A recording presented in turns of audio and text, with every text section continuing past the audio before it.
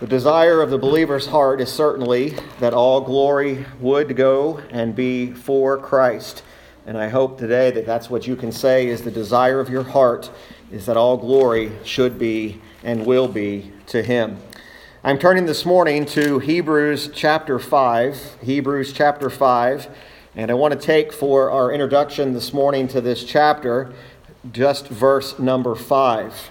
Hebrews chapter 5, verse number 5.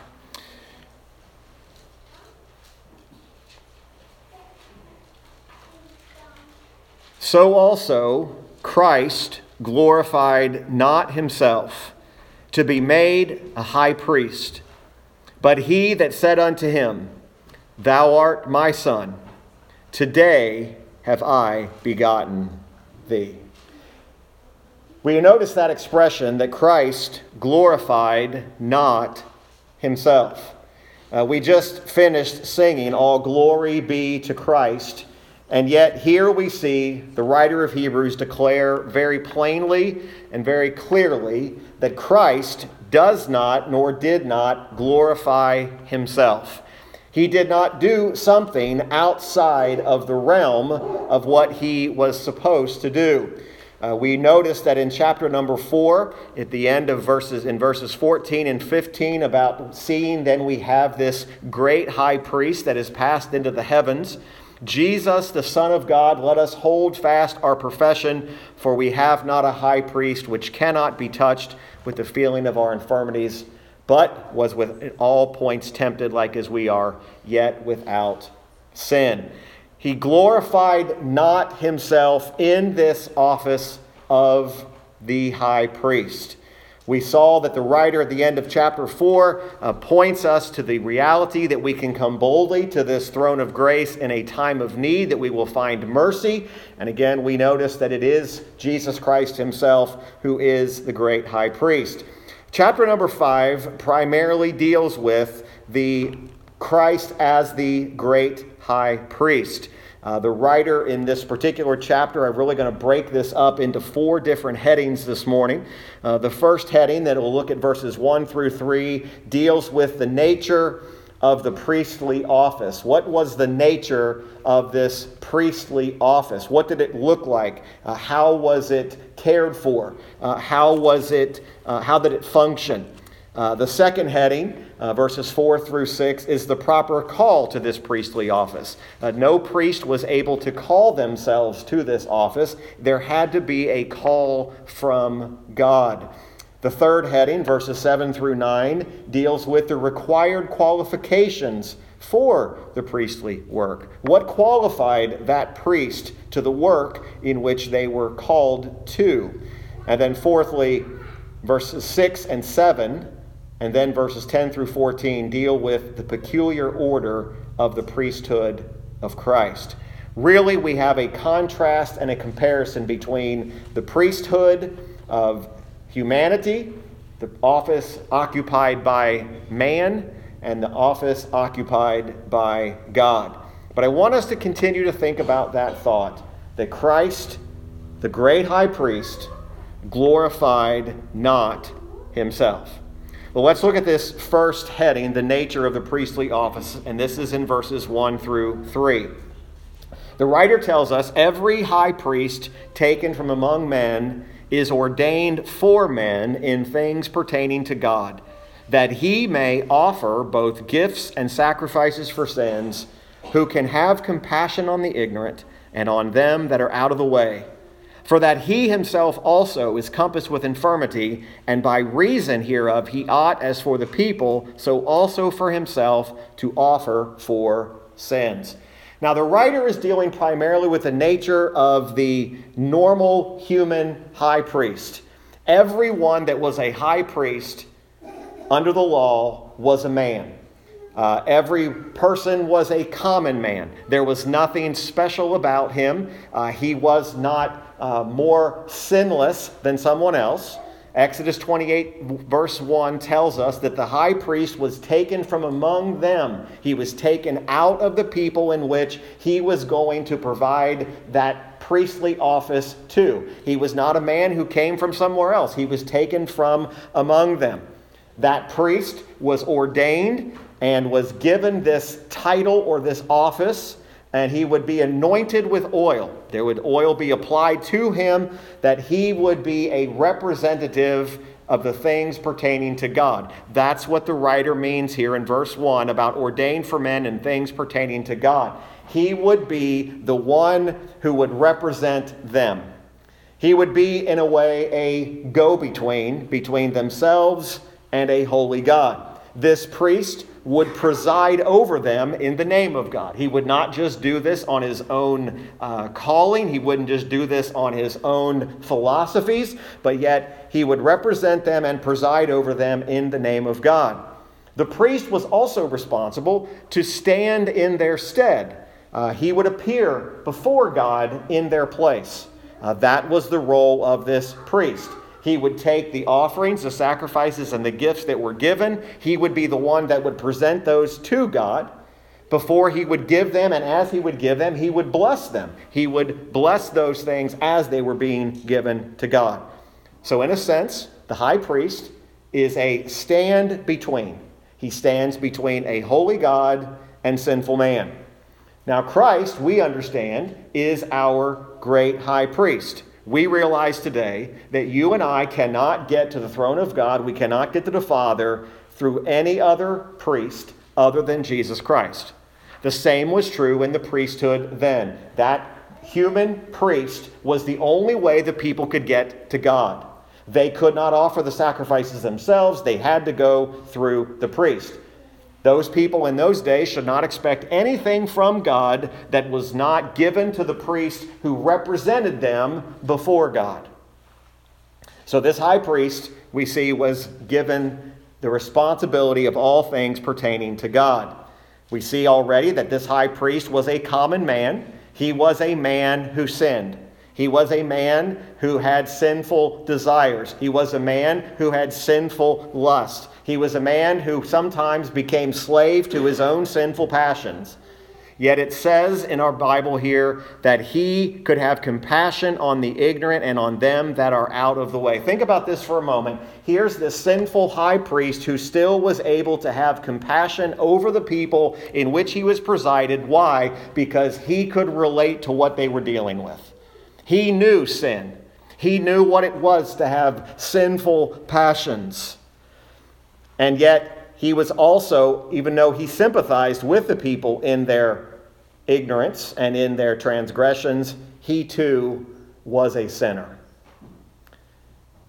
Christ, our Lord, became a man, and he knew no sin. He is our great high priest, and our great high priest, not only did he become a man, but he knows our frame. He knows what we are. He can have compassion on the ignorant. He can understand what it is to be in the place of those that are out of the way. But this high priest in the Old Testament was much different than our great high priest. When the high priest would bring in specifically the sin offering that was being brought for the atonement of the people, he was obligated, and we've mentioned this before, he was obligated to offer a sacrifice for his own sin first. That high priest needed mercy as well. Even though he was the representative ordained by God, called by God, as we'll see in just a moment, he still had to offer his own sacrifice. In another way, Christ was different from the Old Testament priest in that he had no sin. Hebrews 7:27 tells us about Christ, who needeth not daily as those high priests to offer up sacrifice first for his own sins, then for the people's. For this he did once when he offered up himself. Christ never made an atonement for his own sin. When Jesus Christ went to the cross, he did not go to the cross to make an atonement for his own sin and the people's. He only went to make an atonement for the people's sins. The commentator Matthew Poole says this: a sinner can undertake to manage nothing towards God immediately or by himself, but with a mediating priest who must know God's mind and perform it. And it was infinite mercy for God to institute such a help to sinners. Man could do nothing to get mercy from God apart from the great high priest, from Jesus Christ. That is the nature of the priestly office. Verses 4 through 6, the heading is the proper call to this priestly office. How did a high priest become a high priest? Was this some kind of an advancement? Was this some type of a rush to power? Verses 4 through 6 tell us what the proper call was. And no man, verse 4, taketh this honor unto himself, but he that is called of God, as was Aaron. So important for us to understand. The office of high priest, especially in the Old Testament, was an office of highest honor because of the work that individual was being called to do. But there was a proper way in which this call had to happen.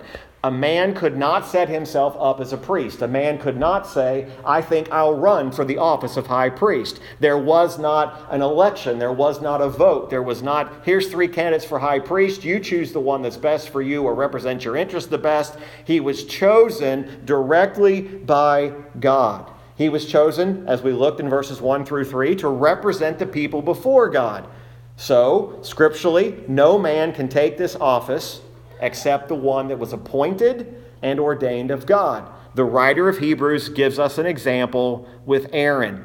Aaron did not place himself into that position of high priest. He was appointed and he was ordained of God. Now that's the context that leads us into verse number 5. So also, in the same manner in which Aaron did not call himself into the priesthood, Christ glorified not himself to be made a high priest. In other words, even Christ did not take this high calling office by himself or unto himself. He did not receive it from men. He was not voted into it. He did not inherit it. But yet, here's how he was appointed. But he that said unto him, Thou art my son, today have I begotten thee. God the Father appointed the Son unto this office of great high priest. Christ did not glorify himself. Now, when you and I sang that hymn, that's such to a familiar tune, and I hope now when you hear that tune in a few days on December 31st, I hope you sing All Glory Be to Christ now, because it's beautiful to think about. I hope you can never hear the old version the same anymore. I hope that all glory is to Christ. But understand something, that even Christ himself did not take the glory for himself. He did not do this in a manner in order that he is acting out of his character or acting out of what God in the eternity past they had already determined to do. Thou art my son. He was made our high priest. The Father appointed him to the office, anointed him with, the Bible says, the oil of gladness above everyone else, and sent him to execute it. We see made reference to this back in the book of John, chapter 8, verse 54. John 8:54, in one of the many conversations that Jesus was having with the Pharisees. And he even makes reference to his own honor. He makes reference to his own glory. Verse 54 is Jesus answered, If I honor myself, my honor is nothing. It is my Father that honoreth me, of whom ye say that he is your God. Yet ye have not known him. But I know him. And if I should say I know him not, I shall be a liar like unto you. But I know him and keep his saying. Your father Abraham rejoiced to see my day, and he saw it and was glad. And of course, the narrative goes on. The Jews begin to question, saying, You're not 50 years old, and you claim to have seen Abraham. And Jesus makes that startling statement in verse 58, Verily, verily, I say unto you, before Abraham was, I am. And the Jews, of course, responded with open arms and says, We accept you. No, they did the opposite. They picked up stones and they wanted to kill him, because Jesus had made a claim of divinity. But yet, notice Jesus said, If I honor myself, it's nothing. Back in our text in Hebrews, if Jesus would have glorified himself in his own appointing, he would have been nothing. Yet we see this great mystery about Jesus Christ, who came to this earth in the incarnation, was fully man and fully God, never ceased to be God, and yet he says, I did not glorify myself. The question is not, is Jesus worthy of glory? The question is not whether or not should we glorify that, but yet Jesus says, I did not glorify myself, specifically with reference to the priestly call, or this proper call to this priestly office. Hebrews chapter 5 verse 6 goes on to say, Thou art my son, as today have I begotten thee, as he saith also in another place, Thou art a priest forever after the order of Melchizedek. Now, we're going to deal with Melchizedek in much greater detail when we get to chapter 7. But for our study this morning, I just want us to understand that this office of Melchizedek, of a high priest, and there's a comparison happening between the high priesthood of Aaron and the high priest of Melchizedek. But what I want us to see here from this particular chapter in this verse is that in many ways, Jesus himself was much like Aaron. He was much like Melchizedek, yet there were limitations to what these high priests could do. We have already learned that these priests were men of the flesh. They understood sin. They understood what it was to deal with infirmity. They were chosen to be high priests. They were intercessors between God and man. They stood in between. They did offer blood sacrifices. So we're seeing the similarities between what Jesus did. But there are also important ways in which they could not represent Christ, and how the priesthood of Christ could not be typified or given to us as a type. There was not one single high priest in the Old Testament. There were many. Jesus Christ is declared to be the one great high priest. The high priest in the Old Testament, their priesthood was always temporary. They did not serve forever. His is eternal. Hebrews 7 verses 1 through 3, For this Melchizedek, king of Salem, priest of the Most High God, who met Abraham returning from the slaughter of the kings and blessed him, to whom also Abraham gave a tenth part of all, first being by interpretation king of righteousness, and after that also king of Salem, which is king of peace. Now listen to this. Without father, without mother, without descent, having neither beginning of days nor end of life, but made like unto the Son of God, abideth a priest continually. Now again, we'll deal with Melchizedek more when we get to chapter 7 in detail, but you'll notice that this reference to Melchizedek, his priesthood was different. And that's what the writer of Hebrews is making reference to. The Old Testament priesthood, it was temporary. They offered many sacrifices. Jesus Christ, when he offered his sacrifice, he only gave one sacrifice once for all. That settled it. The other priest offered the blood of something or someone else. And this is important to understand. Hebrews 9:12 tells us that Jesus Christ gave his own blood. It was not the blood of bulls. It was not the blood of goats. It was not the blood of a lamb. Hebrews 9:12 says, Neither by the blood of goats and calves, but by his own blood he entered in once into the holy place, having obtained eternal redemption for us. In Hebrews 9 it goes on and says that the blood of goats and ashes and sprinkling and unclean, if that was cleansing at the moment, how much more shall the blood of Christ, who through the eternal Spirit offered himself without spot.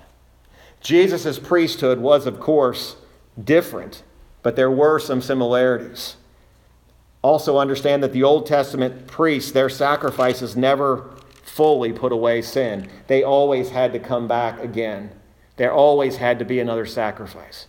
Folks, I can announce to you today wholeheartedly with complete confidence, and I know many of you already know this, there is no other sacrifice. Jesus Christ, when he comes again, he is not coming to shed his blood again. He's not coming to die on a cross. He's not coming to be mocked and ridiculed and spit upon and thorns placed on his head. He's not coming to be scourged. He's coming to rule as King of Kings and Lord of Lords. And he is not coming again in any other manner than that. And you and I look forward to that. But in the meantime, Jesus, there at the right hand of the Father, acts as our intercessor. We can never say this enough. We can never talk about his intercession too many times, because without his intercession, our sin would never be fully put away. The Old Testament priests, the high priest, their work was never finished. Jesus Christ's work was complete. As was referenced in our study this morning, in John 17, verse number 4, Jesus makes mention of this completed work. He says this, I have glorified thee on the earth. I have finished the work which thou gavest me to do. Now notice this prayer. And now, O Father, glorify thou me with thine own self, with the glory which I had with thee before the world was. You can see the connection, how that Jesus always did the will of the Father. Even in his high priestly prayer, he says, Father, glorify me. He doesn't say, I take the glory for myself. He says, Father, you glorify me with the glory that I had before. So we see very clearly not only the call, the proper call of this priestly office, the nature of the call, but thirdly, we see the required qualifications for the priestly work. Hebrews 5, verse 7. Who in the days of his flesh, when he offered up prayers and supplications with strong crying and tears unto him that was able to save him from death, and was heard in that he feared, though he were a son, yet learned he obedience by the things which he suffered.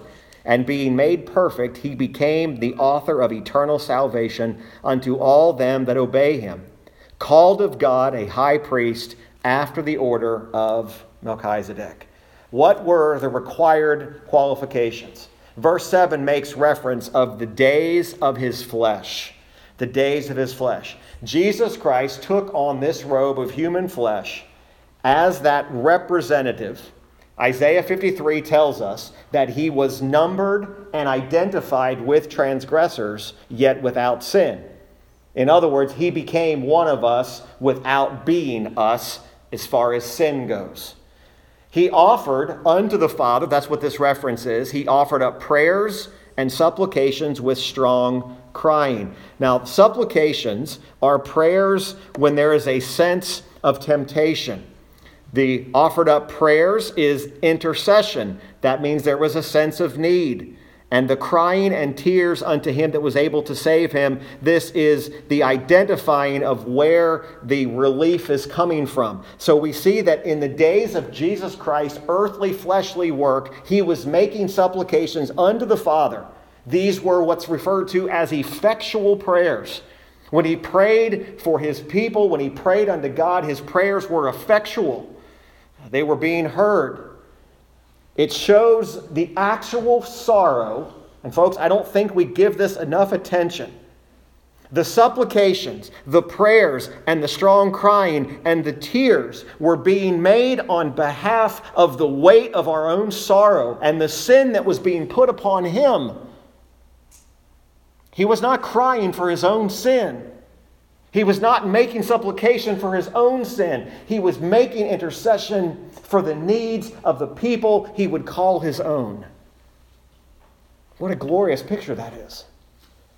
That Jesus Christ, in his flesh, was heard by the Father. The Father delivered Christ from the power of death. We are delivered in Christ, that the Bible tells us that he that believes on him shall never die. Not just have an acquaintance with Christ, but he who believes on him shall never die.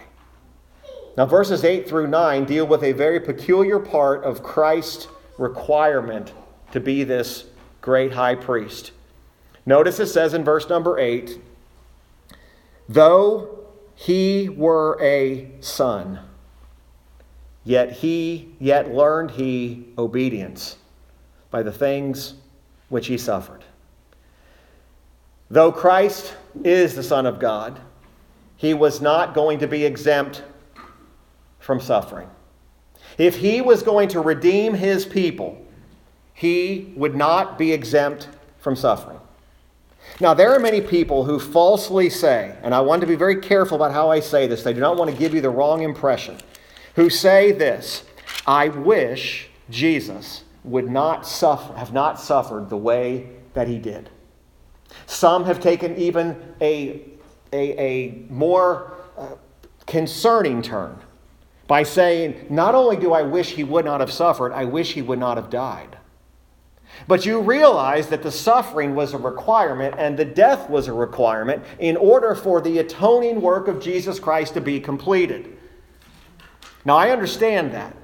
And again, I've mentioned this a number of times, a number of months ago. When you watch a dramatic presentation, and again, I have very strong feelings about this, and we can talk about this later, about why I feel this way. I think it borders on the very line of a real strong theological problem when you try to demonstrate in picture or in movie or in whatever it is, the death of Christ and his suffering. Because what you find yourself doing, and again, please hear me out, you find yourself in natural humanity immediately running to the suffering part and saying, I wish he would not have endured that. I wish he would not have died. The Bible gives us all the description we need of what Jesus Christ endured. If you read Isaiah 52, it tells us that his visage was marred. He was beaten beyond recognition. He suffered unfathomable things.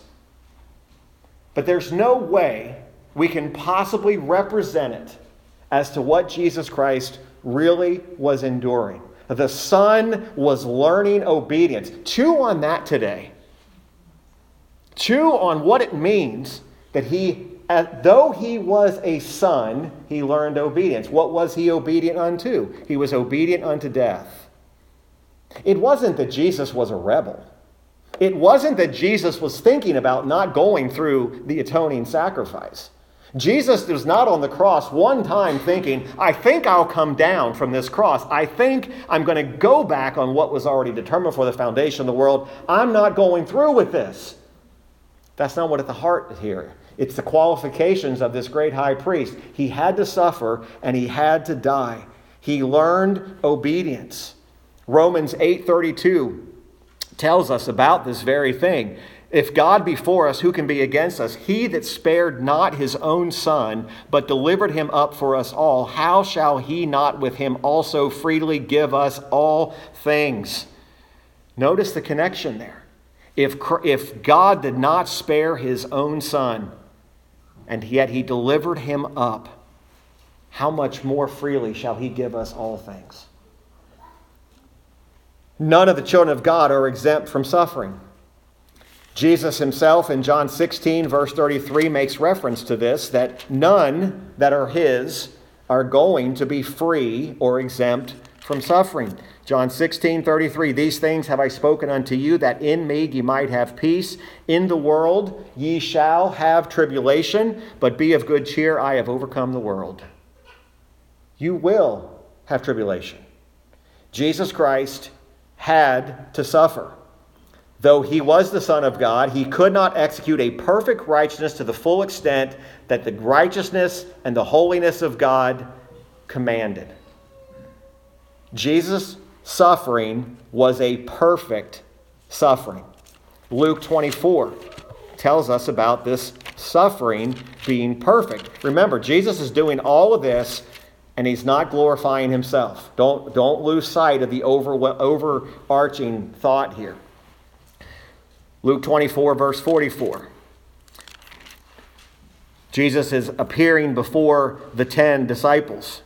And he says unto them, these are the words which I spake unto you while I was yet with you, that all things must be fulfilled, which were written in the law of Moses and in the prophets and in the Psalms concerning me. Then opened he their understanding, that they might understand the scriptures. And he said unto them, watch, thus it is written, and thus it behooved Christ to suffer and to rise from the dead the third day, and that repentance and remission of sins should be preached in his name among all nations, beginning at Jerusalem. And ye are witnesses of these things. And behold, I send the promise of my Father upon you, but tarry ye in the city of Jerusalem until ye be endowed with power from on high. We cannot expect a life with no suffering, but Jesus Christ could not complete a perfect sacrifice without perfect suffering. What does perfect suffering mean? It means that Christ not only had to be perfect obedient actively, but also passively. He had to become perfect, the author of a perfect eternal salvation, which means he had to be perfect in what he did and even in his active and in passive obedience. This is what gives us the perfect righteousness that goes before a holy God. This is the only righteousness that will stand and be accepted before a holy God. It brings us to beautiful passages and verses like 2 Corinthians 5:21, which many of us might be able to quote from memory. It's one of the verses that helps me every time I think about it. For he hath made him, that's Christ, to be sin for us, who knew no sin, that we might be made the righteousness of God in him. It was needful. This perfect righteousness was delivered by a perfect great high priest. Let's go back to Hebrews 5 and let's look at our final heading, the peculiar order of the priesthood. Now, the priesthood of Christ is peculiar in the order because it was not after the order of Aaron, but of Melchizedek. Again, we'll deal with that in great detail later. But verse 10 says that he was called of God a high priest after the order of Melchizedek, of whom we have many things to say and hard to be uttered, seeing you are dull of hearing. Now, many times Hebrews 5 is taken out of its immediate context. A lot of times you'll hear a message preached on Hebrews 5 that begins with verse number 11 and talks about this: you're in need of milk and not use of strong meat. And it's used to apply, you're just not good Bible students and you need to do a better job being a Bible student. I understand the connection, but what's the immediate context? He writes about the being called of God after the order of Melchizedek, and then the first two words are what? Of whom? He's talking about the mystery of Melchizedek. And that he's getting ready to write to the Hebrews and say, of Melchizedek, you should be more familiar with the teaching of what Christ after the order of Melchizedek really is. Not just random Bible truth, but contextually speaking, he said, of whom we have many things to say. We have many things to say about Melchizedek. We have many things to say how that Christ is of the order of Melchizedek and not of Aaron. And then he puts the indictment there which says, for when the time ye ought to be teachers, ye have need that one teach you again the first principles of the oracles of God. This is really kind of a stinging indictment saying, you Hebrews should know more about how Jesus Christ, your great high priest, is out of the order of Melchizedek. That's the immediate context. Now, this writer has many things to say, he says, about this mysterious person called Melchizedek. When we get to Hebrews 7, we're going to kind of unfold the mystery, but that's what he's talking about. What does he mean? What was Melchizedek? He was a type of Christ. And because he was a type of Christ, the writer of Hebrews is saying, I have many things to say regarding the priesthood of Christ that are difficult to explain and they're difficult to understand. But then he gives an even stronger indictment of why they can't understand. He says, you have need that one teach you again, which be the first principles, the oracles of God, and are become such as have need of milk and not of strong meat. For every one that useth milk is unskillful in the word of righteousness, for he is a babe. But strong meat belongeth to them that are of a full age, even those who by reason of use have their senses exercised to discern both good and evil. What is the indictment? The indictment against the Hebrews is that they had grown indifferent to knowing this truth. Now, folks, let me just say by way of application, there are truths of the Bible that we sometimes just become indifferent to. And we say, I just don't understand it. I'm not comprehending it. So we begin to say, I can just do without it. I don't have to know much more about it. And the reality is as the writer was talking about this, he's telling them, you're not really interested in spiritual truth. You're not keen on understanding these things. He reminds them, for the time you ought to be teachers. What's he telling them? He's telling them, you have been redeemed. You've heard the gospel. You're understanding principles of the kingdom of God, and you've been saved long enough to be a teacher. And by the way, scripturally, a person who is a novice shouldn't be a teacher. He's telling them you should be at a place where you're a teacher of these truths. Yet, you still need someone to teach you over and over again, even some of the simplest of gospel truths. He tells them, you're not ready for strong meat. You're still babes, and you still need the milk of God's word. Now remember, if you just take this out of context and you don't talk about Melchizedek, you take this out of the chapter 5 of the priesthood of Christ, this could go all sorts of directions. This could literally go off onto a topical sermon and really go off the rails. He's talking about the understanding of the truth of how Melchizedek and how Jesus Christ is a type of Melchizedek. That's why he's going to use a whole chapter to explain it when he gets to Hebrews 7. And by the way, pray for me when we get there. Some of it is difficult. Some of it is really hard to grasp. Now, what we read in Hebrews 7, we do know there were some things that we can identify with. Remember, it said about Melchizedek, without father and without mother. Right? He didn't have a technically an earthly father, earthly mother. Melchizedek had said about that. Christ didn't either. Without descent, without neither beginning of days nor end of life, but made like unto the Son of God, abideth a priest continually. It's a great mystery. But what the writer is doing in Hebrews 5 is he is reproving the Hebrews that they have not gone forward in their knowledge, which is allowing them to look into some of the more depth, mysterious teachings and workings of God. The mysterious part to them was that Christ, called of God, a high priest after the order of Melchizedek, was a mysterious truth that they were not understanding. They weren't getting it. There are babes in Christ. Notice he says that you one teach you again, which be the first principles of the oracles of God, and are become such as have need of milk and not of strong meat. For everyone that useth milk is unskillful. They're unskillful. They might have been instructed, but they were not able to teach. And he says clearly, you're unskillful in the word of righteousness, for he's a babe. But strong meat belongs to them that are of full age, even those who by reason of use, notice that, by reason of use, have their senses exercised to discern both good and evil. God is not neglecting those who are unskillful. That's not what he's saying. He's not saying only the people of strong meat I'm interested in. He just simply tells them that you are not in a place where you really should be and that you're still a babe. The Lord certainly does intend for us to grow in grace and grow in the knowledge of our Lord.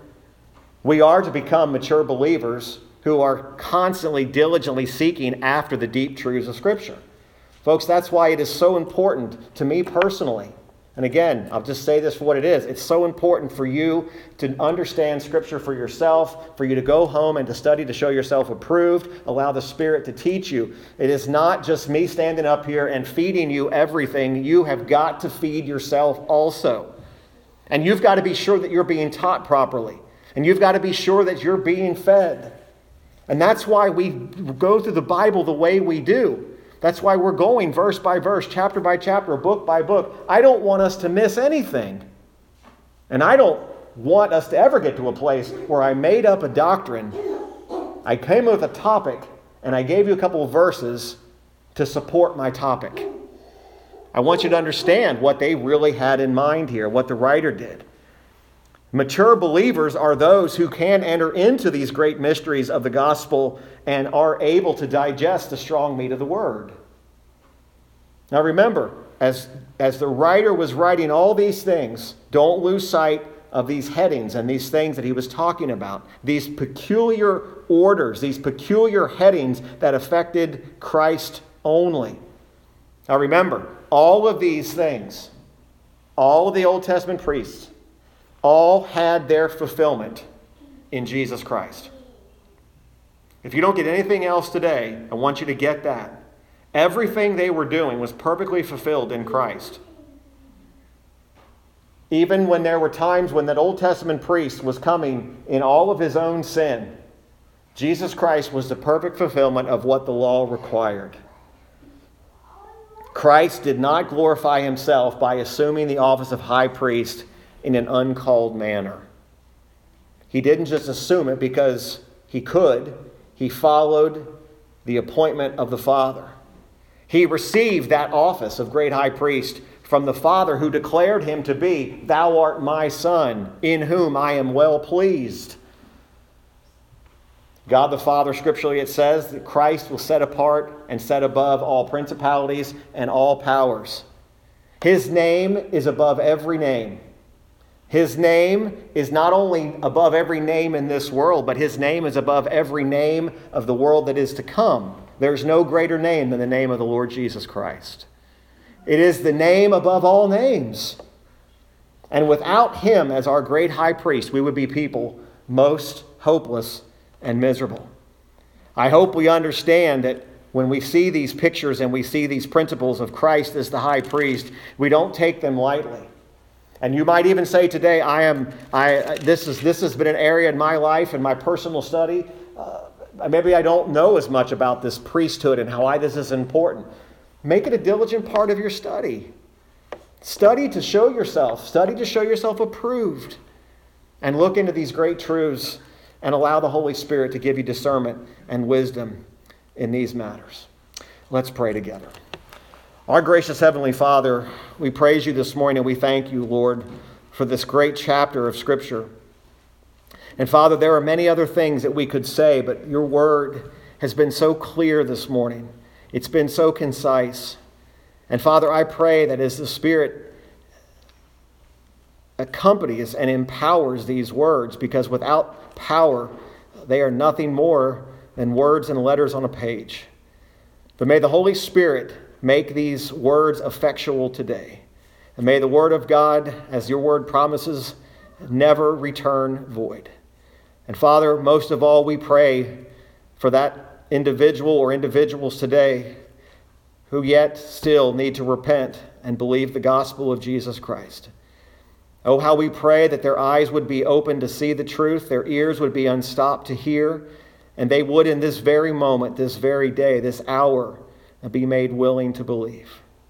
Lord, we know that all things come from you, including salvation. And we know that he who began a good work will bring it to completion. And may we rest in that truth today. Lord, we love you and we thank you. And it's in Christ's name I pray and ask these things. Amen.